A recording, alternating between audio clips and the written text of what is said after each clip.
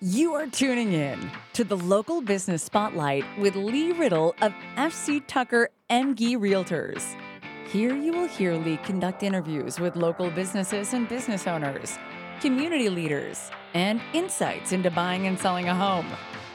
Now, here's your host, Lee Riddle. Hi everyone. 4 quick tips I'm going to give you here today on if you're actively looking for a home. Number 1 is a roof. Is it a dimensional shingle or is it a non-dimensional shingle? If it's a dimensional shingle, it's probably within the past 15 or 20 years. Your roofing experts out there, you could probably help clear me up on that, on the exact timeline when dimensional shingles were put out into the marketplace, and also if it has any obvious waviness in the roof as far as bad decking or anything like that, nail pops, flipped up shingles or anything. Also, another thing, HVAC. Is it an older HVAC system? Has it been replaced? Is the water heater old or original? Has it ever been replaced? How new is it? Windows, okay, are they vinyl windows? Have they been replaced? If they're vinyl windows, they're newer windows.